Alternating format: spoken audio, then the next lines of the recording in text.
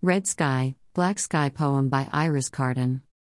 Lightning strikes, tree sparks burn brightly. Animals run. It's just begun. Sparks light, dry tree fire spreads quickly. Red sky at night, bushfires alight. Eucalypt oil burns, fire roars, runs, turns. Nature is life. It's death tonight. Black sky, morning fires still burning. Fire creates wind, wind spreads fire again.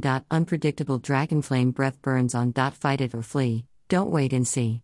Eucalypt forest fire doesn't rest. Runs down valley, up hills, easily. Wildlife is caught, with death or hurt. Fight it and choke. Eucalypt smoke. Water bomb dropped, shoppers aloft. Firefighters below won't let it grow. Fire beast attacks, fireys fight back. Smoky black pall hangs over all. Life in balance, is there a chance? Muscles and sweat, fighting still yet. Dragon attacks, then is fought back. Fireys fight until all flame is gone. Forest is black. Life will come back. Find Iris Carden's books at Lulu, publisher, at Amazon, or your favorite online bookshop. Digital tip jar, paypal.me